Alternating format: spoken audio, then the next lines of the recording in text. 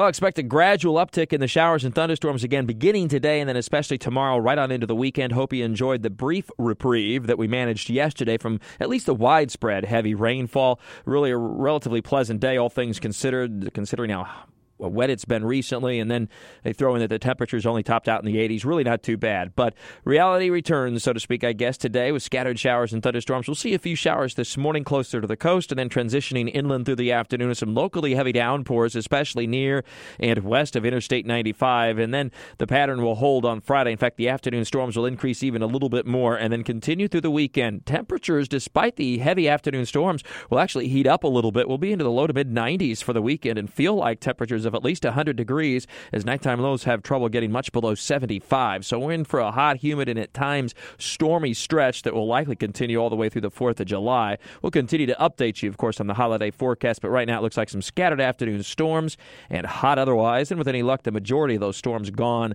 by fireworks time. Now, we've had a lot of rain over the past, really the past 4 weeks, but over the past 2 to 3 days, as much as 6 to 12 inches in some areas, and it's caused a rise in Black Creek in Clay County. Not at all unusual, but it's the South Fork of Black Creek that's been causing some problems. Went just a little bit above flood stage yesterday, now falling again. It'll be dropping below flood stage today. That's especially a concern near Penny Farms along Highway 16.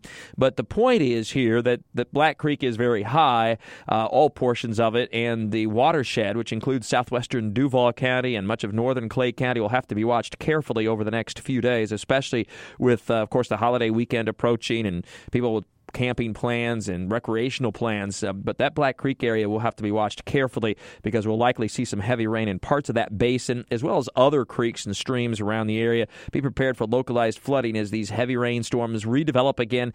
In some cases today, this afternoon, but more widespread and perhaps more significant tomorrow afternoon right on into the weekend. In the tropics, we have still several tropical waves moving westbound, but I don't see anything developing anytime soon.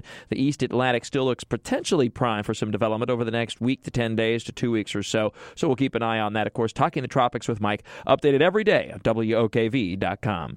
From the CBS 47 and Fox 30 Action News Jack's First Alert Weather Center, I'm Chief Meteorologist Mike Buresh for News 104.5 WOKV.